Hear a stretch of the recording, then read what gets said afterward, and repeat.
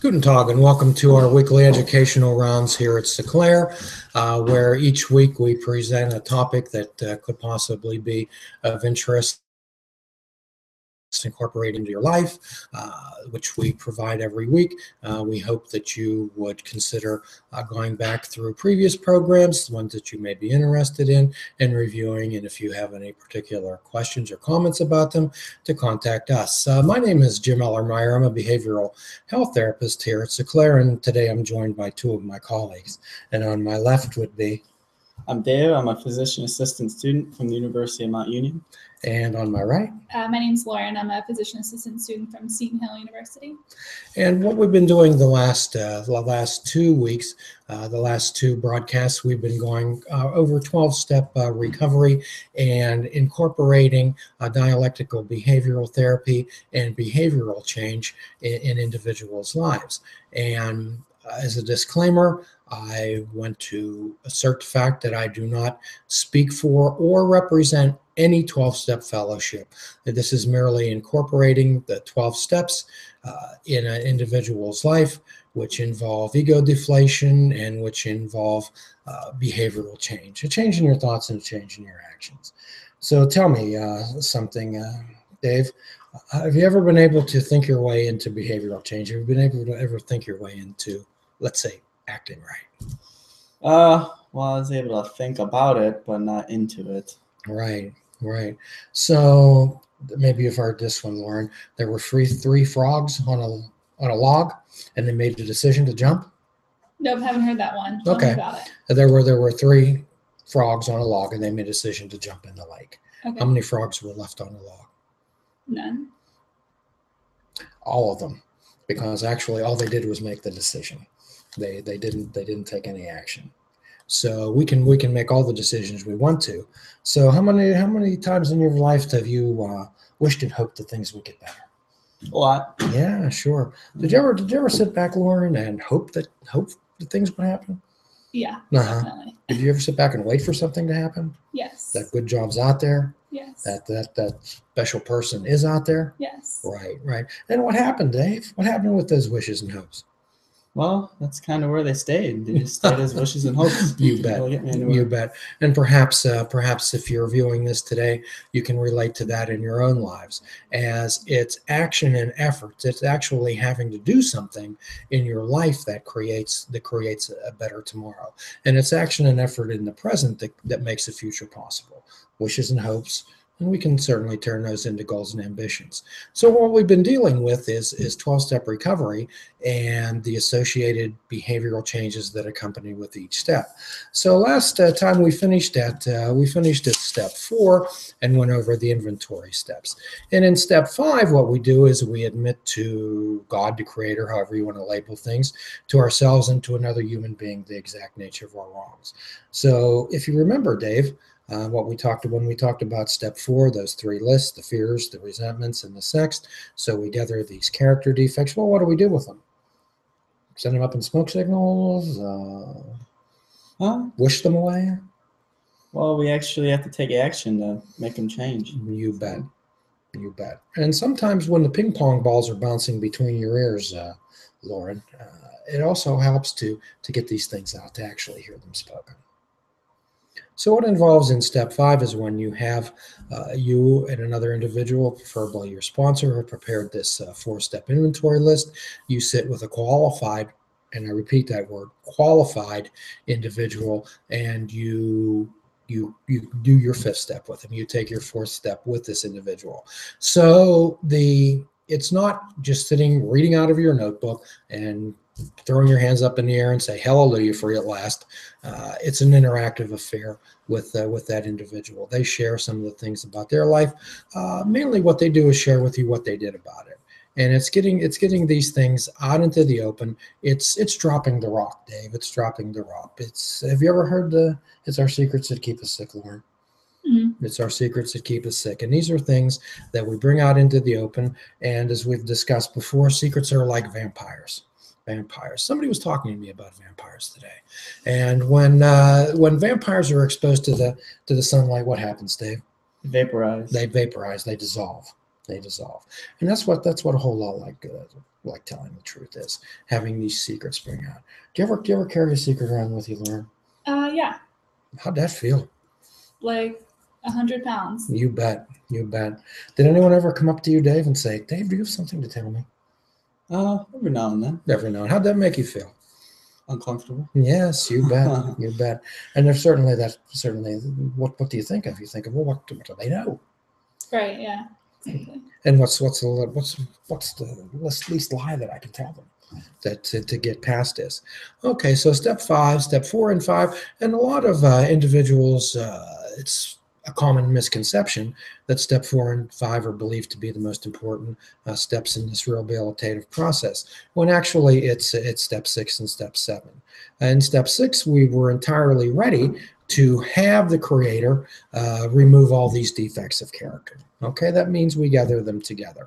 And that means incorporating some willingness versus willfulness. And sometimes we're pretty willful. Have you ever been around a little one and they're pretty willful? Yeah, they have all the energy. You bet. Have you ever seen a little one at the cash register at the checkout stand, and they've got that little flashy thing, or they've got the candy in their hand? Mm-hmm. Do they want to let it go? No. And they're being willful. Isn't that correct? So the difference between being willful and being willing, I can grudgingly turn something over, or when a parent takes the child's hand and yanks that candy bar out of their hand, they're still pretty angry about it. So what we want to do is become willing to have these character defects removed. And sometimes in DBT skills, what we use is something called turning the mind. So let's say that you're one of the distractions in my life. You're one of the things that cause me so much pain and so much agony, and I just can't remove you. Okay, so sometimes we just keep looking. Okay, so let's imagine this. So I'm looking, and when I just turn my mind, that means I look straight ahead. I turn my mind. Are you still there? Yes. Yes, you are. However, am I preoccupied with you? Nope. Okay. So here's one of the DBT skills that we use. Have you ever been? What's your favorite? When you go to a restaurant, Lauren, what's your favorite meal? What would you order? Probably some kind of pasta. Some type of pasta. Okay. And what would be the last thing that you would order? Eggplant. Eggplant. Okay. So you haven't eaten for 2 weeks. Okay. There's one restaurant open in town. You have no place to get, no way to get anywhere else, and you're gonna pass out. You're gonna expire. So you walk in there and you order pasta. Okay. Okay. And they come out with a big plate of eggplant, and they say, Lauren, this is all we have. This is all that's left. And sometimes life's like that. We don't get what we order. However, when it's on our plate, we learn how to deal with it. And sometimes when we don't deal with it, Dave, what do we do? How do people act out in other ways when some things in life are unacceptable to them? Get angry. They get angry, Depressed, sad, get depressed, sad, and some people turn to other type of activities, don't they? Mm-hmm. Such as alcohol, drugs, gambling. Alcohol, drugs, things that help you forget about the plate of eggplant in front of you. Sure. So then what we do is in step 7, we ask to have these shortcomings removed. We ask to have these character defects gone. And the steps are in order for a reason.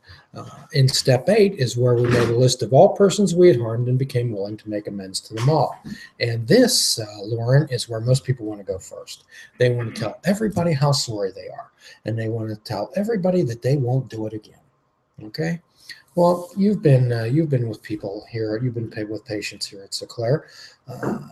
And I'm sure that they've heard that. I'm sure that you've told somebody that you're sorry many times. I'm sure that you've told people that you wouldn't do it again. And sometimes we have to ask ourselves, Dave, how many promises have they kept? What are those people want to hear I'm sorry anymore? Do they want to hear the I'm sorries? Not really. No. How many times have they heard it? How many promises have you kept? What the individuals in your life who have been deeply affected by our behaviors, what they want to see is a change in your thoughts and a change in your actions. What they want to experience is living amends. Living amends. I can share this with you out of my own life. As most of you know out there, that I'm in recovery from drug and alcohol addiction myself, and that my mother was the last friend I had on the face of the earth, the last. And so let me ask you this, Dave, is there any diamond rings I could give this woman?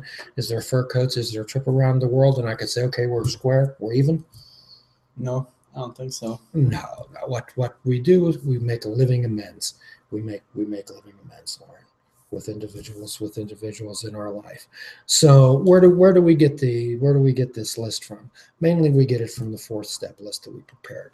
And if you haven't viewed it before and want to go back to review it, you can always go to www.seclair.com, check out the blogs and check out the informational series on 12-step recovery. Now, in step 9 is where we made direct amends to such people wherever possible, except to do so would injure them or others. And my hope is that you get guided through these steps with a qualified individual, as not every amends need to be made. Now, if I had tripped Mary on the playground in 5th grade, should I hunt her down and apologize to her? Absolutely. Just kidding. Sure, if I could find Mary from the 5th grade, right? So, however, do every amends need to be made? Let me ask you this, Lauren.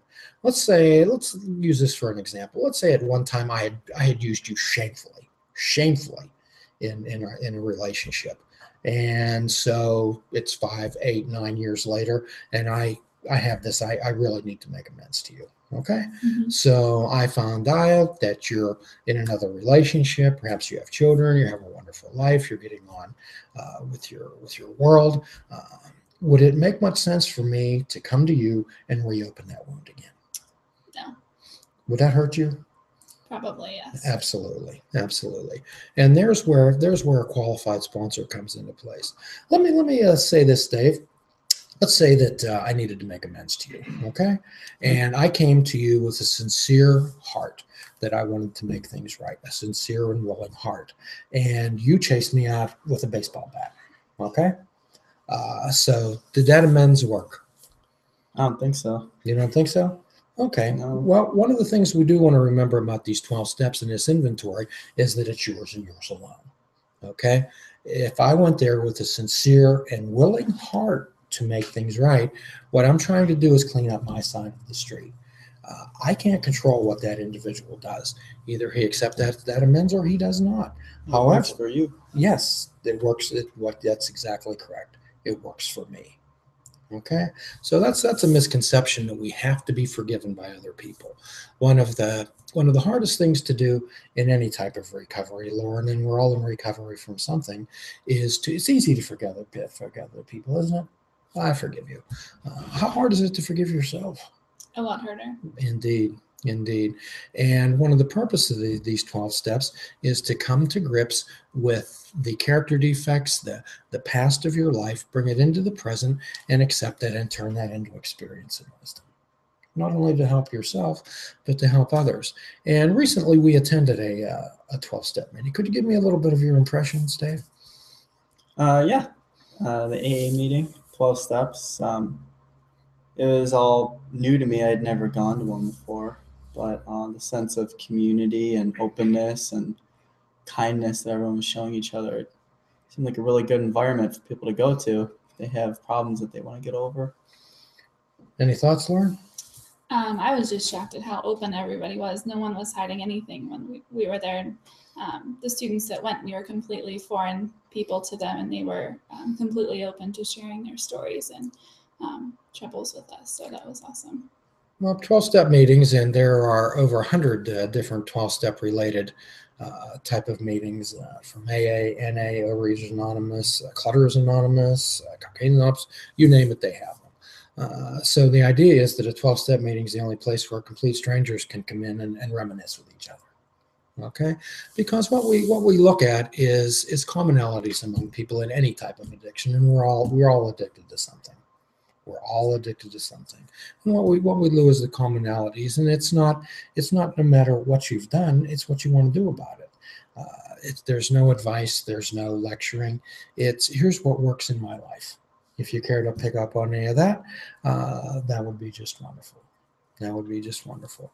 So tell me a little bit where in each one of these particular steps, one of the DBT skills that we incorporate is the use of Wise Mind. Could you tell me a little bit of what your experience here is with Wise Mind, Dave?